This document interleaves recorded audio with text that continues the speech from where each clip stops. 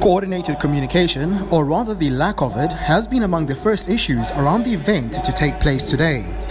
Earlier communication had stated that journalists need to be at the venue from 4 a.m. this morning, but several hours later, journalists were still outside and prevented from entering the venue along with other government officials. Communication this morning now also stated that vehicles had to be accredited along with additional wristbands. To add to the frustration, luggage screening machines were not set up, prompting security officials to manually check everyone's bags. One of the frustrated government officials, who was part of the teams locked outside the gate, told us his confusion as he was among the teams that carried out a last-minute oversight sweep yesterday and says somehow the agreed plan must have changed overnight.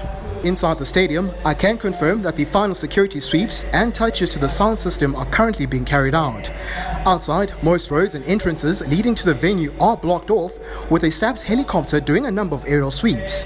On the ground, a number of minibus taxis are offloading people who are coming as far as Guanangoma and surrounding areas, with maidens also singing and chanting, setting up the mood for what is likely to be an electrifying cultural experience.